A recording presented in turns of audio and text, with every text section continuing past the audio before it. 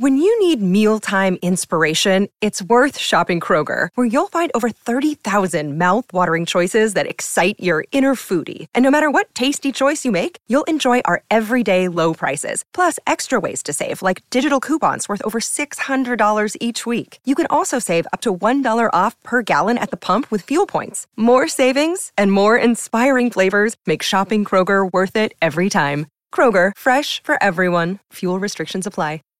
This is All the President's Minutes, and I'm your host, Blake Howard. In fact, I'm the producer of all the One Heat Minute productions. First and foremost, I just wanted to reach out with my empathy and solidarity for everyone in the United States of America, the African American community who once again are being forced to riot to be heard in the face of overwhelming and brazen police brutality. When I conceived of this show, I thought that it would be a great landing zone for conversations about cinema, about journalism, about history, and about politics and where those things intersect.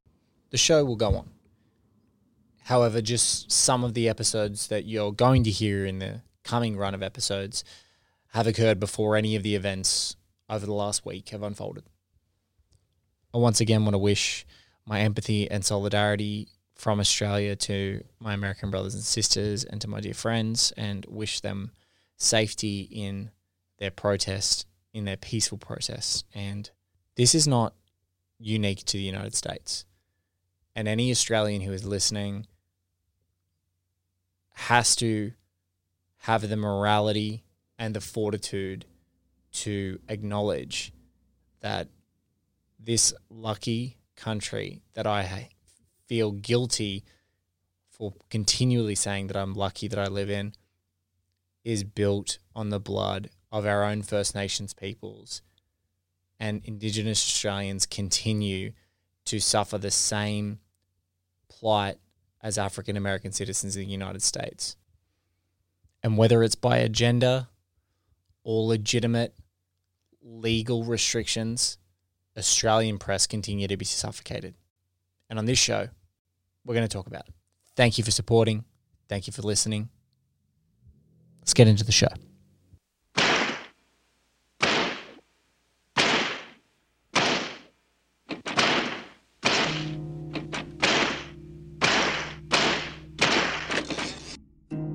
You are arresting him live on CNN. We told you before that we are with CNN.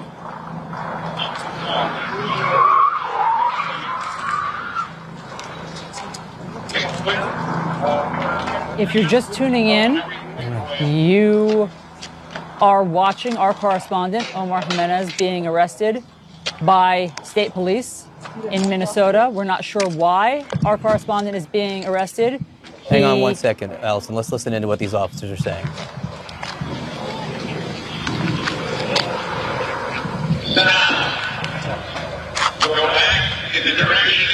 That is an American television reporter, Omar Jimenez, being led away by police officers.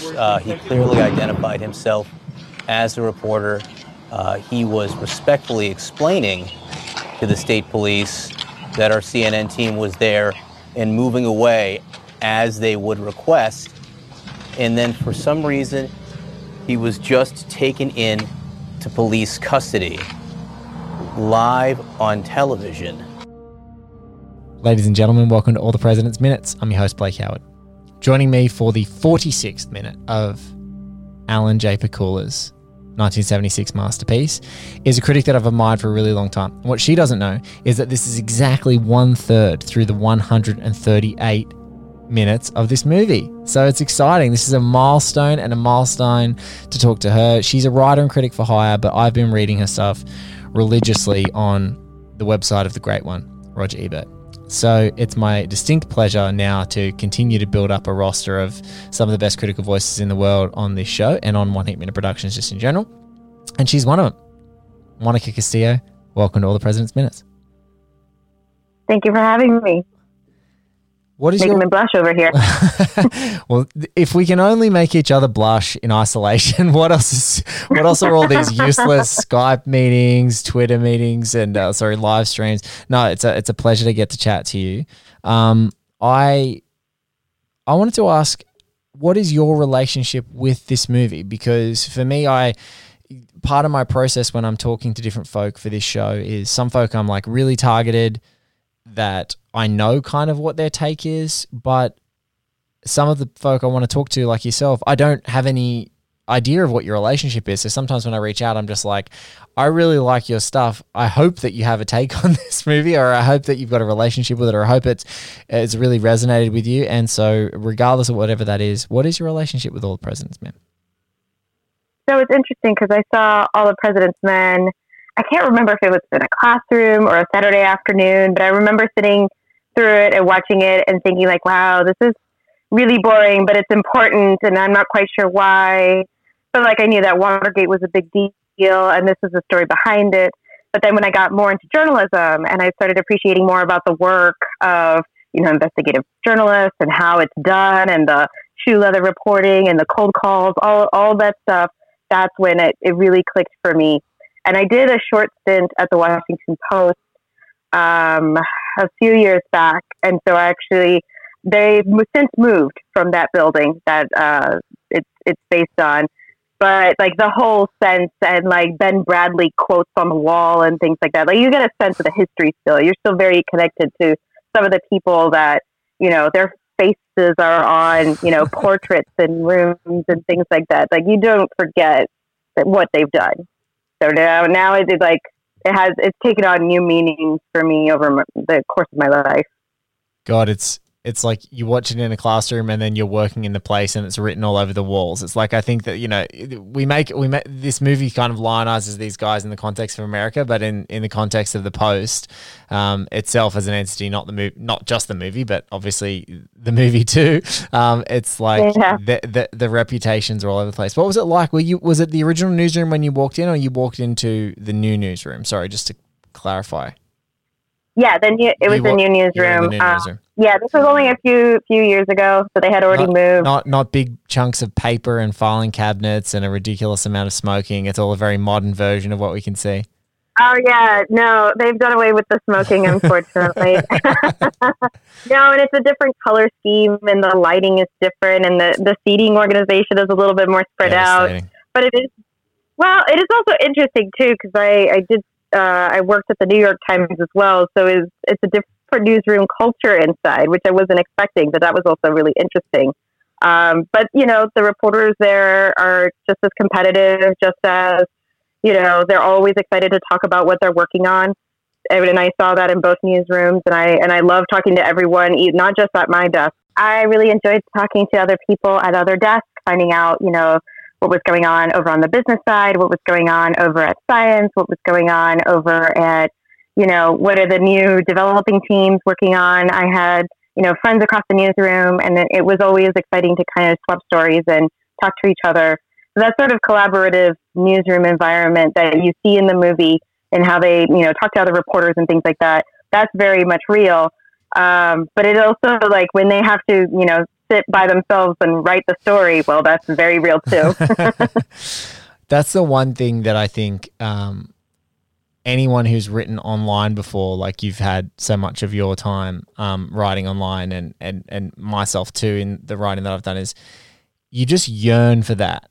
And I think in isolation, it's even more. It's like you just yearn for, like, God, it would be so fun if there was such a publication that you were all in that big room together, just like being able to shoot the shit, throw an idea off of someone. Am I like going crazy here? And just that organic, like, oh, that's it. But obviously still there's the solitary, like, I have to actually write this thing now, so just sit down and write it and file it. There's nothing like a deadline to motivate you. And I think that online we're also lucky that there's not really, like, there's a deadline, but there's not like a print deadline like at some of the publications you're talking about. Where there's something that needs to be printed, that is a different animal. It's like you need to have the story now or it's not getting printed at all. Or you're in real serious trouble. Yeah. Yes, all that. We don't quite. I guess I was lucky that most of the stuff that I've done for those outlets have mostly been on the digital side. So I didn't have that much pressure, but there were still a few things that ended up in print, and that's always fun and exciting and also terrifying all at once. Yes. you cannot, literally, it cannot be changed. It's like, it's done now. It's out of my hands. I think the That's it. If it's a mistake, it's stuck with it. that's Oh it. yeah, and in the movie, when there's a mistake made, they have to deal with it. Yes, absolutely. It's and that's what I mean. It's an unimaginably scary moment. I'm looking forward to who actually gets to tackle that minute head on and talk about what it's like. But it's one of those admirable things of like, there's a digital retraction or an amendment. Yeah, It just doesn't a work. correction. A at the bottom. correction. I don't know. It doesn't quite hold the same sort of meaning as like literally people knocking on your door and going, "Okay, well, like you were my source on this story. What the hell went wrong? Like how did the time between us having a conversation about this turn into something that is so completely different?" Right. Yeah, and it's a reporter's worst nightmare for a source to set you the wrong way, or like, oh, I didn't actually mean it that way, or or any which way an interview can go. Have you had experiences like that being in an interview? Like you do a lot of cultural writing over many publications, both digital, online, and obviously critical stuff. But have you ever had one of those? Because I think that's probably the closest to pure reporting culture writers like yourself, and like in a much smaller way. I'm not your good self, but in a much smaller way, me is like you get the quotes, you interview someone in a podcast, you're writing a piece, or it becomes a news item. It's like making sure that you've actually clarified what the heck that person means, and then if you print it, it's not good. It's like, oh god, what's going on here? Yeah, nothing comes to mind right now, but I'm lucky in that because it is culture writing, most of the people want to talk to me. Yes. Every time I watch this movie now as a reporter, I get filled with a bit of anxiety, like having to, try to get people to talk to me who don't want to talk to me or who hate me outright. That's a little bit more intimidating than a press day where like, a filmmaker who's excited to talk about their next project, or, an actor who's been working on this role for years is really excited to talk to you. Little less so when you're trying to investigate and potentially, point all the fingers up to the White House. Yeah, there's another great scene in another very significant political movie from America, Good Night and Good Luck, where David Strathairn is playing Edward R. Murrow. And there's the difference. You see there's like this massive tonal shift between when they're actually doing proper current affairs and then he's doing like a puff piece with Liberace.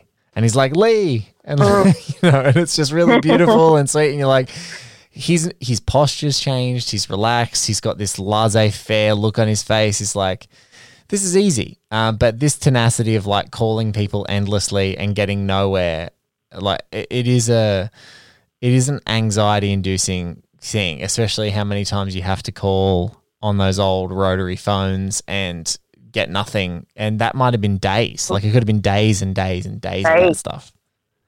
Well, when they're looking through the filing cards and they're like, well, there's just not the information. Maybe they misplaced the card. Maybe someone took the card.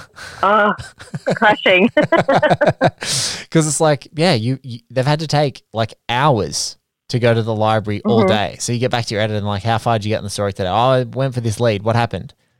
I searched 5,000 cards and it wasn't there. And that is extreme. That's also not time that we... Yeah, it's not time we get back. No, that's not the timeline that we work with in digital now. No. Like, this also just looks so luxurious. Like they had time to look through cars. There's so many stories that I wish I could build out more. Yes. And I mean, maybe as a reporter, you always want to do more, add more, keep changing, keep fixing copy. But the actual act of continuing to report out a story, we don't always have that time. We have to finish and move on to the next story. Yes, because you've got that, X amount of, even in Oz, at still the sort of big newspaper publications that have any kind of cultural desk, there's like, it may not be inches as it was in the classical sense, but it's usually X amount of stories. Like if you're doing entertainment coverage in any way, it's like, okay, we want X amount of stories today. And so you might have one that is your meaty big story, but then you've still got 6 other small stories that you've got to file on any given day. And it's like, oh crap, I've got to file all these stories now. And if I'm not going to have hours to luxuriate or days maybe to luxuriate in those interviews. I think that's the only thing that we've got even close is like those big profile pieces that still come out every now and then. There might be like a GQ or it might be a New Yorker, but they're so rare. They just don't seem to pop up nearly as much as they used to. Yeah, I've noticed that too, but I also really like those. Yeah, and I'm jealous as a reporter. I've never had one of those chances where you sit and work with someone and talk to someone for over days. Yeah, Monica, you need one of those. You need one of those like Tom Hiddleston and ones where he talks about Taylor Swift. You need one of those. That was like famously great. That was fun. That's a fun read. Those ones they're always really fascinating. Like the time that you get with people in those, you're like, is this a real window into this person, or is it like, have they just put? Is it also performative? Is it a performative thing? Yeah, they're always great. They're always really good. Look, part of this podcast can be campaigning for you to get one of those. So we need to get one of those from Monica. Can we please get one of those? Who needs the big profile piece for you, Monica? Who's that person that you would like to hang around with for a few days and do one of those enduring pieces? If I'm really kind of, there's multiple people that I would love to like chat with more than just the 20, 15 minutes that you usually get for a piece. Yeah, there's some that I may even want to do like a book length kind of, just like set through each one of their films, because I know they have stories and I know I've seen them talk about their movies, and I know they could fill a book without even trying. So it's more just like the planets need to align to make this happen. Yes. We'll let you announce that on your Patreon for folks who follow. We'll talk about that at the end. We'll follow that at the end of the show. If we get any nice little tiny little newsletter announcements, that would be a nice little blast to get out of there. That would be great. But yeah, no, I completely agree. I mean, look, I think by the very nature of this project and the projects that I find really fascinating is like scrutinizing something and giving it the air to breathe and the time. Medium to medium is one of those massive challenges. Like, I completely agree. When you're talking about taking a filmmaker through chapters of a book, like some filmmakers, and the person that immediately rattled around my mind was someone like a Guillermo del Toro, of someone straight away who is like the chattiest human being about his own films and super articulate. Obviously, Michael Mann, is kind of my favorite filmmaker. I can say pretty unabashedly. I think anyone who's listening would know that pretty much. I was going to say, I didn't know this. I know it's pretty lame for me to mention that now. But someone like that, when you talk to them, you're like, this person thinks so deeply about their art. It just seems impossible. Like you couldn't have, you have an hour with them or you have a chunk of time with them, and you're like, if you just had a few days with them, it would just be transformative. You'd have so much content, and they've clearly thought about it in that way, and people who work with them clearly are drawn to the way that they work like that. So yeah, there's always that. Well, speaking of anxiety and speaking of waiting all day and diverting all of your attention for a story and luxuriating in the time you have to pursue a story, let's take a trip to Florida, or fake Florida, as we have in All the President's Men. Yeah. And we're gonna meet Mr. Dardis, and we're going to see Carl Bernstein harass him after he's just tricked his secretary to get out of the office so he can actually get in there in the office. And we're going to see a scene that is, I think, from the Nora Ephron, Carl Bernstein script of All the President's Men, because they also had a crack at it in amongst William Goldman. So we've got some good trivia behind that as well. But let's, Monica and I, take a watch of this scene with you guys. You guys are going to listen along, and then we're going to come back and talk about it. Wait outside? I've been waiting out since this morning. Go ahead and finish your call. Wait outside, please, will you? No. I'm the reporter from the Washington Post. We talked on the telephone yesterday, and you told me to come on down here, and I'm here. Okay, yeah. I got the press here. I'm going to have to call you back. If you didn't want to see me, I don't know why the hell you didn't tell me when I was in Washington. I wasted a whole goddamn day here. My paper's waiting for a story. You tell me yesterday, come on down here. You say I got a 9:30 appointment. I've been waiting out here the whole day. Caught me on the worst day possible. Yeah. The man I worked for has just started a re-election campaign. Now, we're going to have to see each other tomorrow, okay? No, sir, I'm facing the deadline. My paper's saving space for me. I just don't have a minute now. I'm we're sorry, going to have to find... Mr. Dardis, I'm really very sorry about this. Mr. I beg your Bernstein. pardon, ma'am, but this gentleman made the appointment with me specifically, and I think that the Washington Post deserves the same courtesy as any of the people you got waiting out there, with all due respect. I'll buzz you in about 5 minutes. Lady takes good care of me. The fact is, we just can't go into it this evening. Have you ever been made to watch only 1 minute of a movie before, Monica? No, this is a first. Usually I'm forced to watch more than 90. Yeah, at least. It is 2020 At after least. all. There's no there's a really great author and friend of mine based in LA. His name's Jordan Harper. He's a writer and a screenwriter and of a lot of television screenwriting and teleplays and whatnot. And Jordan's like, if I ever create a film company, it's going to be called Tight 90. That's it. It's just 90 minutes. That's all you've got to tell your story. It's like so many great movies that happen in under 90 minutes. We need to get back to that. We're so obsessed with like longer running times. I said, I'm in. I'm in for Tight 90s. Oh my God. Yeah.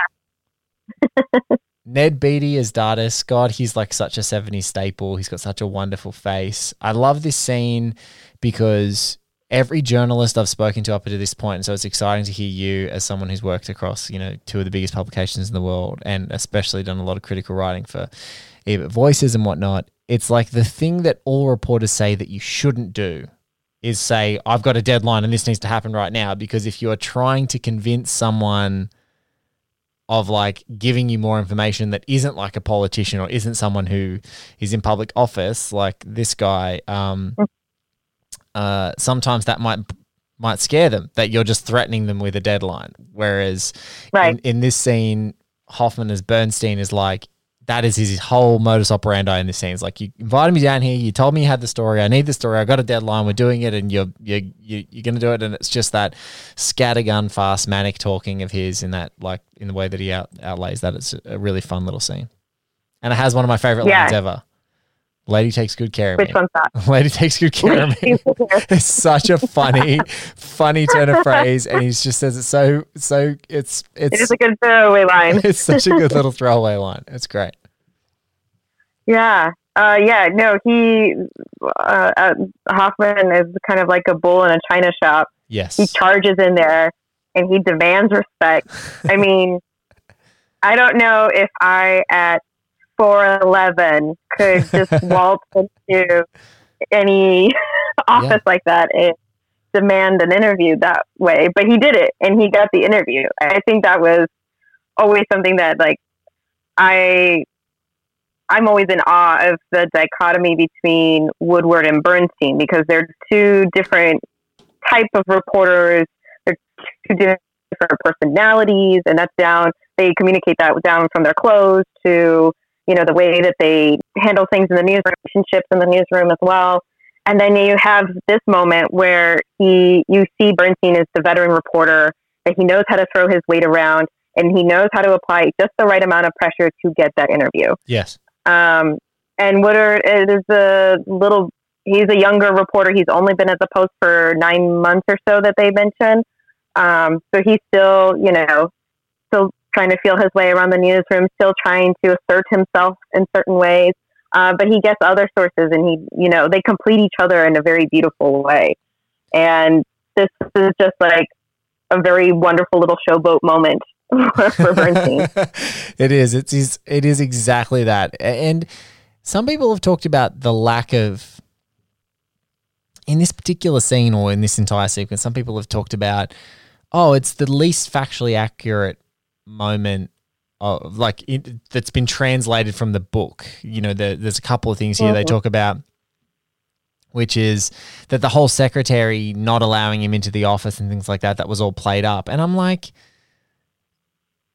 I think that's a very fine piece of dramatic license, that a secretary was giving them a little tiny bit of grief to allow Hoffman a moment as Bernstein to do exactly what you said, which is like be a 4'11" person and go into an office and throw your weight around. And when you walk into when you walk into an office and Ned Beatty is the person that's towering over you, you clearly know that this is two very short guys and they're just having it's not like a Redford standing there or whatever. But I think you're so right. It's like they're there. He's got to throw his weight around. He's got to be there. And at this time, the Post's reputation is growing as not just a national, not just a metro paper, but like an international news entity. And so you can see him doing that. And And I suppose I hadn't thought of it in the way, but I think you put it in a really good way, which is he knows how much weight he needs to throw around with this guy. Because what's really fun about both actors performing as both reporters is they seem to be pretty good. And sometimes they're off, but it only happens sort of early in the film, but they seem to be pretty good at understanding who can take the prodding.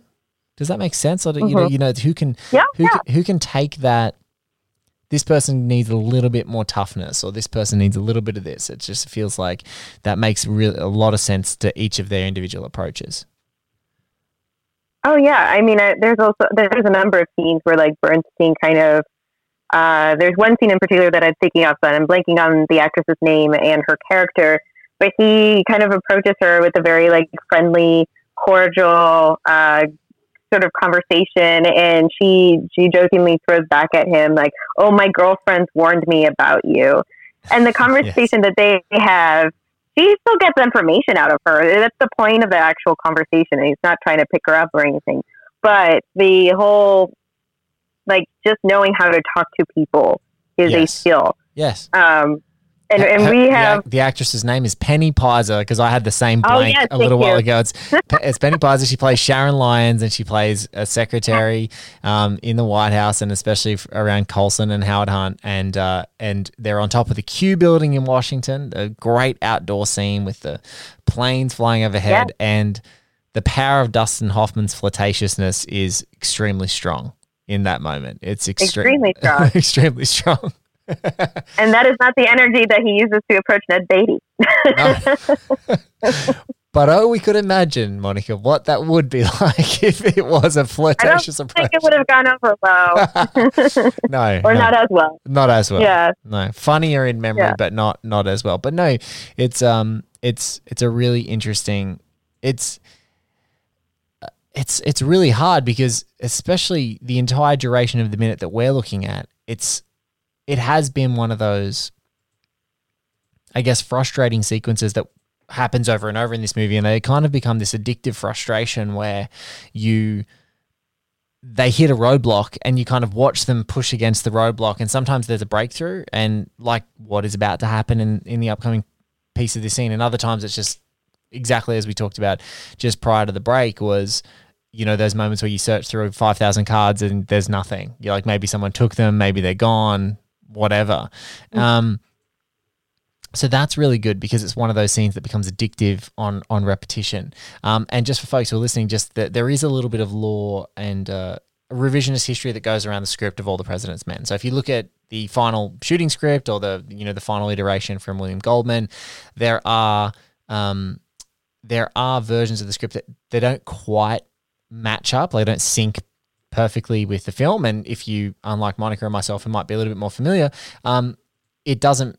If you look at the final draft of a script, that is very rarely what you see on the screen. There's always like a shooting script, there's amendments, there's usually line changes, that depend on the actor, depend on the director in that moment. Maybe they improv a line that's better.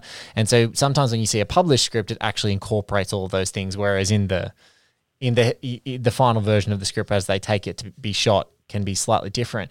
But in this particular scene, Carl Bernstein and his then girlfriend Nora Ephron had a crack at the script, and this scene was apparently stayed completely intact from that script and moved straight from their version of it, like their adaptation, and went into Goldman's script. It's like the only scene that is, I guess, wholly not Goldman and wholly those two.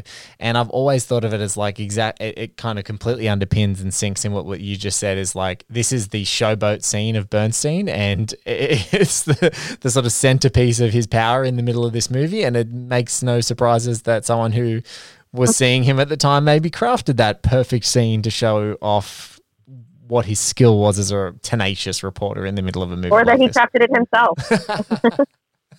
Yeah, I suppose we might give that he did it himself. we give Efron the credit as the writer. But look, I like that he basically dictated that would be the scene. This is the scene, honey. This is how I did it. This is it. This is great. You know, I was so fantastic in this moment. This genre of films, paranoia thrillers, really sort of emerged in the New Hollywood era or in American cinema around, the 1970s. I think it happened a little bit earlier if you go to European cinema. There was, existentialist paranoia, post-war stuff that happened closer to the end of World War II, because I think people in Europe had the war kind of rubbed in their faces in a much more extreme way. So you can sort of trace some cinema back to then. But then it reemerges in the 90s in America as well. There's kind of like this the government was replaced with sort of corporate entities and messing around. You get the Aaron Brockoviches and you get the Insiders and you get those sorts of films.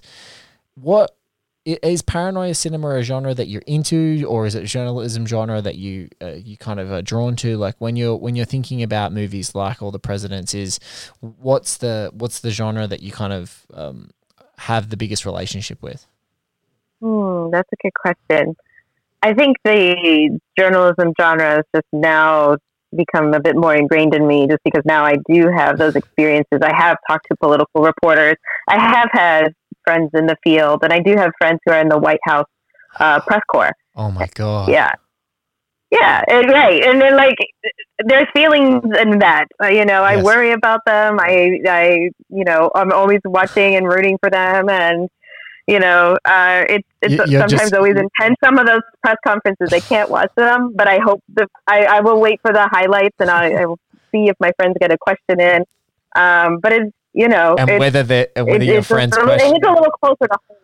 Yeah, I was going to say your friends absolutely would hit close to home. I was just going to say, and just checking in to see that your friend hasn't been drawn into some latest meme of the president or one of his representatives saying something outlandish based off of a question that they say, and then it turned into like a swarm of online stuff. That is, the proximity of that is crazy. How I know.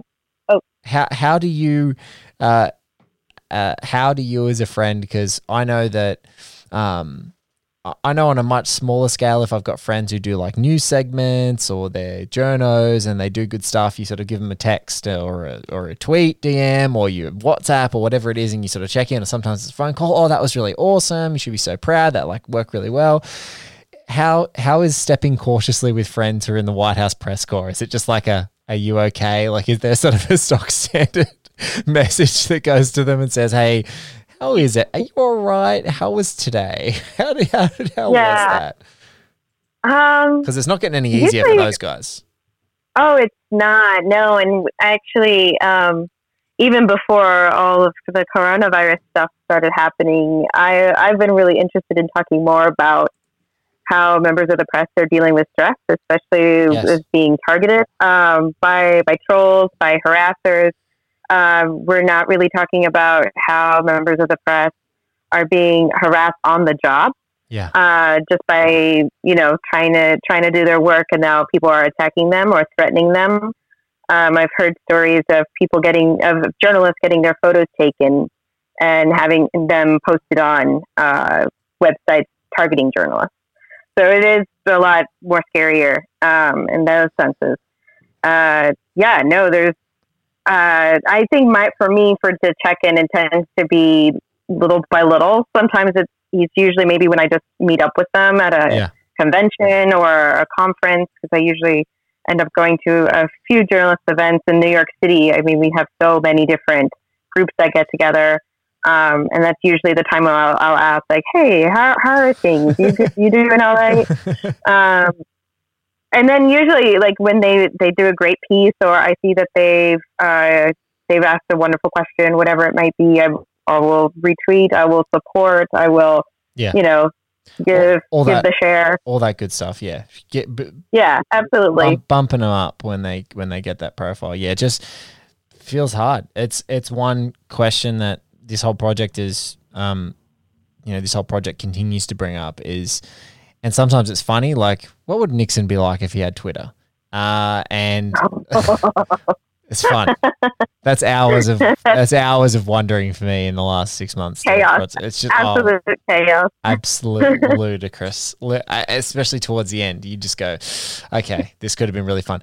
But definitely around, there is the increased, the increased scrutiny and focus on, especially the stakes of this story, the increased focus on everything being so right and having multiple sources and knowing the stakes of what they were reporting, especially in these newsrooms. And it still happens. I've been really lucky to talk to lots of journalists, such as yourself, that have been on here, or whether it's culture journalists or real, quote unquote, like political journalists, business journalists. And the level of scrutiny doesn't really change in big publications. They're very intensive and they want everything to be completely fact-based. And I think that that's one of the whole contemporary fallacies that's been drummed up by, propagandistic rants from people in the public eye, like everything's non-fact based and everything's an attack. It's like, no, these people are like researching, and they have editors who check what they're doing, and if they don't like the tone, they make them change it.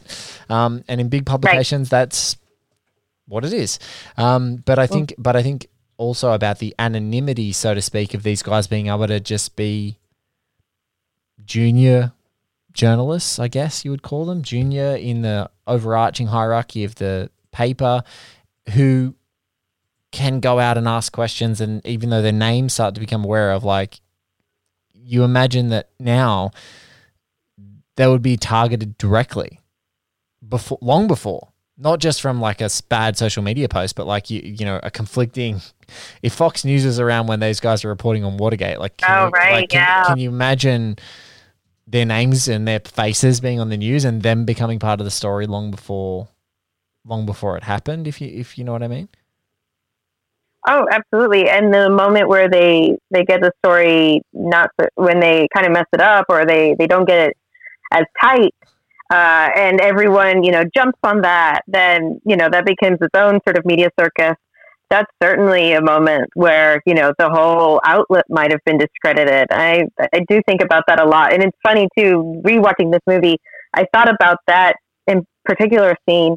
And any time that there's so much as a solid question asked of the current administration, how it automatically becomes like, that's a nasty question, or some sort of different deflection technique. And I immediately thought of all of that. All of those thoughts came rushing back when I was seeing those scenes and had, the multiple different denials all down the line. It's like, oh gosh. Yep. And the beautiful... And the beautiful non-denial denials as well, where it's just like, that's nasty. Right. Where they're just not even answer. That's nasty. Right. They're not even answer. It's not even an answer. It's just a comment on what the question was, and you're like, that's actually the refreshing thing. And it kind of sometimes goes past. But they check the reporters too, because they do make some comments about Ben Bradlee. Yes. Yeah, absolutely. But there's what's refreshing in All the Presidents is a couple of times where you catch the guys watching a television segment, and one of the people that's interviewing a political party and it's going, well, this is reported in the Post, and there's a moment where they're asking a question and they're following the political line, and she goes, no, you didn't answer my question, but I asked, did you know about what the Post reported? And then he's, no, I did not. And you're like, oh, isn't that nice? And like a journalist just had allowed the airtime to pursue a question and rigorously follow it up, and it not get cut off and not get dissuaded. It's like, no, you're here to answer my question. That's the whole point. If you want to say something, we're going to respond to it. I'm going to make you try and be accountable for the answer. This scene is this scene is like a pretty bright, pretty sunny in his office, sort of an exchange that is not like necessarily like the most formally blowing you away scene in this movie. I know that you as a culture writer have talked like about great formal technicians and filmmakers whose craft is actually the elevating thing. It's not necessarily the content of their work, but it's just the craftsmanship. Have you got like a past with Alan J. Pakula, or do you like his films? Are you fond of what he does, or Gordon Willis, or those craftsmen who are like bringing this movie? When you're watching it, what's your experience with just the pure the technical craft of what's happening in both this minute, but more broadly, probably better to help you enunciate that in the whole of All the President's Men? I need to continue on my Alan Pakula kick, because I finally got around to Klute within the past year. Great. And really enjoyed that movie. And now I want to complete, the Paranoia trilogy. Surprisingly enough, I'm a big Warren Beatty fan, but I've not gotten around to the Parallax View. And it's just like, I got to do this. It's time. You got it. And I think you've got Criterion. If you've got the Criterion channel, you got to jump straight on that. I think it's on Criterion channel. I know Clued is, but yeah, I think they had the whole trilogy kicking around there for a little bit. Yeah. Parallax is wonderful. I'll definitely check it out. Like Gordon Willis, certainly, he was like one of the first cinematographers whose name I learned way back before I even knew I wanted to be a film critic. I just knew like I liked the look of a lot of his movies, and a lot of the movies I happen to like also had him as a cinematographer. But this is so interesting because it's so not a Gordon Willis looking scene. No. It's, like you mentioned, very sunny. When I watched it, I kept thinking like they're trying to make this seem like Florida. So they have a huge like floor to ceiling windows that's very bright, letting a lot of natural light in. But I noticed watching it, and I was just watching it on my laptop, not like any big screen or, fancy restoration or anything, just whatever was on Amazon. I noticed that there were hills in the background. Yes. And I'm originally from Florida.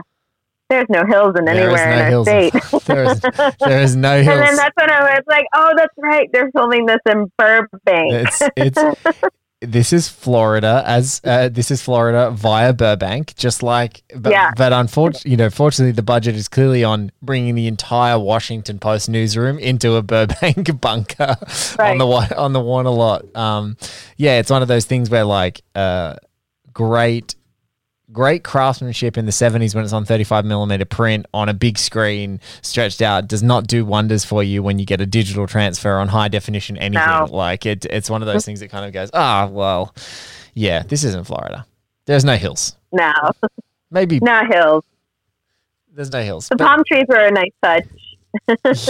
The palm trees are funny because I look at them, I had the same response. I never noticed the hills. I'm actually going to go back in this scene and go and find them and see where they are because that's hilarious. Oh, nice. I'm glad I noticed that for you. It's always great to pick up new stuff. But the palm tree bit cracks me up because I just imagine like someone in production, okay, we need to go out and you need to just surround this phone box that's probably on the Warner lot with palm trees because that, of course, means that we're in Florida. Well, and I don't know because California does have palm trees around and people planted those. So they could actually already have been on the lot. Maybe they were just ordered a bit. But it's also the palm tree insignia also like goes into the Dade County Police Sheriff or police crews. They have that on their badge and they have it on their, the county logo behind the secretary. Like they really tried to, sell the illusion that this was Dade County, Miami. For just a minute. And look, when you're shooting indoors, the Washington Post newsroom was scary. It was scary to Bradley. It was scary to Woodward and Bernstein, who were consulting on set and around going, God, like you guys did everything. The waste in the waste paper baskets are shipped from the Washington Post. Like they were that obsessive, but you can't do everything. But yeah, it's really funny that you say you had a relationship with Gordon Willis because I'm the same. Like long before I knew really about cinematographers just in general, I like could say, 5 or 6 movies off the top of my head that I loved the look of, and they were all him. And so then you go, hold on. Yeah. What is this? Hold on. That's not right. And then you go back and I got to meet Gordon Willis. You did? He was at a screening at the Harvard Film Archive. And this must have been, it was before I even started writing about film. But they I can't remember I think it was just a tribute to Gordon Willis. And they had a screening of Manhattan, and it was a print. And I went with a friend, and we went to see it. And they had a wonderful Q&A with him afterwards.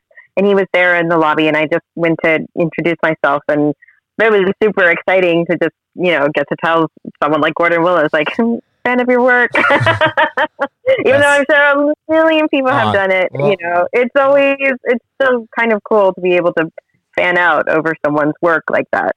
Yeah, like a practitioner like him too, because I think for a stack of cinematographers, they kind of go stylistically unnoticed, and you get the big names, you get the Deacons, and you get the Willises, and you're like, they're the guys, or the Chivos that are around there. They sort of they sort of pop up now and then. It feels like one every decade that is like the guy. But that would have been amazing. And what did he have anything to say in that Q&A about All the President's Men, or about his career, about his approach? Did he have anything to talk more generally about, like especially even Alan Pakula, because they had such an amazing relationship? Unfortunately, I only went to the Manhattan screening, so most of the questions were geared towards that movie. Yeah. Yeah, but it was really interesting because I'm blanking on the gentleman who did the actual questions, but he, was trying to do this very nice, very Harvard academic approach to cinema that's very flowery language, long paragraphs worth of questions. And Gordon Willis was very much a straight shooter. He maybe had like 3 to 4 sentences tops per answer, but he got to the point and he told you what he was thinking. A lot of it happened to be that way, and he decided to shoot it this way. And he just was so decisive that he just knew that's what's going to happen. So I think the big question that I remember was a long kind of drawn out, like, okay, so the bridge scene in Manhattan is such a big famous one. Mm-hmm. Why did you decide to shoot it from this angle? Why did you decide to do all this stuff? Was this, something storyboard, all this other like possible answers. And then he just answered very matter of factly that they had asked the city of New York to leave the lights on a little longer. And then one side of the bridge had lights and the other side of the bridge did not. So then they decided to move it a little bit more to angle it so it looked like, both sides, the whole was lit. And they shot it that way. It was an accident. It's like, it's the same as the big Library of Congress scene. It's not in the script. Like with the camera movement, it's not in the script. It wasn't. It's a Pakula Willis decision of like, how are we going to make this happen? And then they only had like a couple of shots at it. They just put like a pulley with an old school camera, like very slow, like a pulley and a lever to steady it as they went up, like this sort of natural, vertically. And it's one of those things. Like I think that, but like you said, there's such a decisiveness sometimes with those artists that they just look at it and they go, I know how to fix, like they've just got a great eye anyway, but they're like, I know how to fix this and how to practically do it. You see it a lot with really great candid photographers as well. They just sort of find ways that they get themselves in position to make things perfect. Like that, I think there's a great spectrum. There's artisans who storyboard the living daylights out of things, and you get lucky with certain artistic directors. I think, one of them I think is like Ridley Scott. He famously like does these gorgeous storyboard sketches in car rides, like to his set. Like he's like, I want to shoot it like this, and like comes, hand in glove with like things he's sketched that are like beautiful, that could be in a comic book or something like that. They're just gorgeous.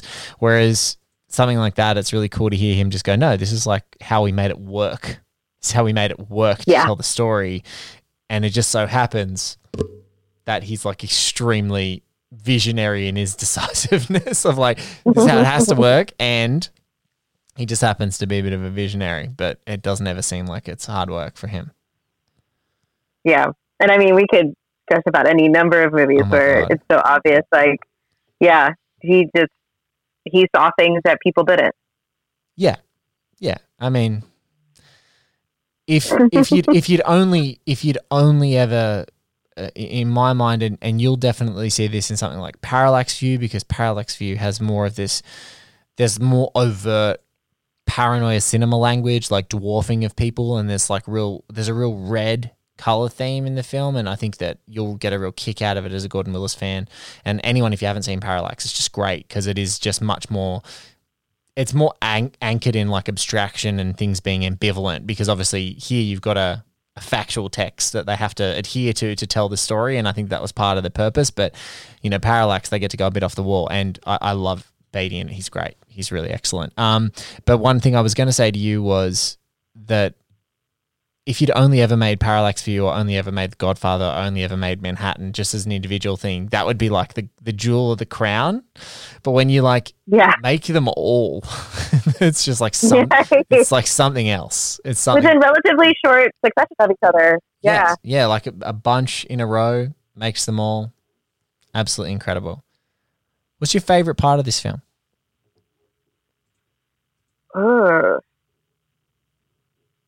Oh, that's hard. There's a number of really great scenes. But I think, for me, the parts that I really like is the chance to see Woodward and Bernstein work together. Yes. To actually see... I'm sorry I gave you a scene with just one of them. I wish I'd known before. No, it's good, but it was a really fun scene, and I appreciated the Florida connection. That's actually my home state. So I thought I did it on purpose. Well, I'm just going to cut that right out and say that I did on purpose, because no one would ever notice. No one would ever notice as quickly. Then people will believe it too, because no one ever noticed as quickly as you that there were hills in the background of that scene. And you're like, that is 100% not Florida. This taking me out of this scene completely. Yeah. I never actually saw hills or mountains until I was much older. I was a teenager probably before I saw the Smokies. Oh my God. Amazing. Yeah. No, but the chemistry between those two actors and the characters, how they complement each other, just in almost every facet. I think I was geeking out about that before, rewatching it and just noticing, like, there's so many stains on Dustin Hoffman's costume. Like, I almost wanted to watch it, just watching it, because it's like, there's coffee stains where there shouldn't be coffee stains. How does he have them so far up his sleeve? Someone cleaned this child. And then you have Robert Redford. That's like my son when it's like my son and daughter when they eat pasta. There's any time they eat pasta, God, it's just like, how did you get it? How did you get pasta in your hair? How? I don't understand. How old are they? I've got a nearly 2-year-old now, and nearly 3.5. So the 3.5-year-old, she's very good. It's only sort of by accident, if she's not paying attention, she might scratch her head or something like that, and she'll get some. But she's better. The boy is he's a mess. He eats like a savage. He can't be stopped right now. So yeah, he would probably look like Dustin Hoffman in this movie after a meal. I think about his jacket all the time, and just how many ash, like it looks velvety, the jacket, like the texture of it, and you always see the ash, the cigarette ash. Corduroy, no? Oh yeah. Yeah, like corduroy or velvet or something. It's like that material that it's like absorbs ash all over his jacket. It's great.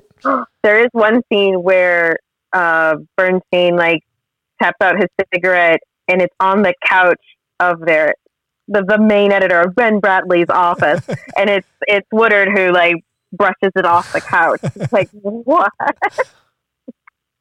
It kind of like the two different personalities. The really uptight, clean one. It's the odd couple dynamic. It's just really fun to watch play out in a very serious drama. Yeah, they are definitely the odd couple. They work so well together. And it's also, again, just little touches. They were just so intimately aware of each other's lines. They knew things. They could interrupt each other and vamp. And I think that's what I marvel at in their performances, is how different they are. And then that chemistry and that whatever that alchemy is of them knowing each other well enough of exactly how to complement and stay contrasting. Like they're just contrasting each other and stay together in the scenes, be there and be organic, but also be so true to each other. I think it's pretty marvelous, both of them together. Yeah. And such a good choice, right? Because Redford as a producer of the film has to choose someone who's an absolute powerhouse, and to have it's really cool when you see actors, there's so many stories and you would know so many of them, both contemporary and sort of the great stories in our history of cinema of there's one great actor and they won't cast another big actor alongside them, or in the modern times it's like if we're getting into a fight we have to have exactly the same amount of punches with each other, just the ridiculousness that happens in modern times. But it's so cool to be like, no, I'm going to get the other, one of the biggest movie stars in the world, and we're going to just play off each other and we're going to see how it goes, and that is just everything. Yeah, I actually just watched the KCM conversation in 2011, and just getting to revisit those stories and just what he was talking about. In one segment, he was talking about the moment about Lion in Winter and how both he and Katharine Hepburn were cast. And she had kind of made a joke / serious call to make the movie, and she wanted to make the movie with him. And he said that he didn't think he was quite ready. He was still too young. This is a more experienced age actor for that role. I do believe it's Richard, one of the Richards. I can't remember now. I saw it at 9:00 this morning. But she she said that do it now. I can't remember exactly the line, but she told him to do it now. And he decided, all right, she said to do it now, I'm going to do it now. And then it's like one of the best performances. Again, two powerhouses, just, matching on screen so incredibly, and just makes for a riveting movie to watch. Monica, it's been an absolute pleasure talking to you. Thank you so much for being a part of the show. And it's not only is it awesome to know that we've had a journalist that's worked in the Post and the Times and Ebert voices, such as yourself, but also who can spot hills in the background of Burbank's fake Florida faster than any human being that has ever been on this show. So it's just a pure pleasure to chat to you. And the best place for people to find you, as they'll hear in the wrap, is Twitter at mcastymovies. But look, it's a treat talking to you, and it's lovely to meet you. And thank you so much for doing the show. Thank you so much for having me. Thank you so much for the incredible Monica Castillo at mcastymovies, MCASTIMOVIES. You can find all of the links to her great stuff at a variety of publications there, and also links off to her Patreon, which is patreon.com/mcastymovies. Thank you so much for being part of the show. It's an honor to have you on, Monica. And folks, thank you so much for listening. We're increasing the output of All the President's Minutes right now because this is the time to have conversations about not giving up, about truth to power. And it feels like a responsibility, if this show is to continue to have a dialogue, to have a robust dialogue about the intersections of journalism, of cinema, of history, and of politics. Thank you so much for continuing to listen. We'll catch you in another episode of All the President's Minutes very soon.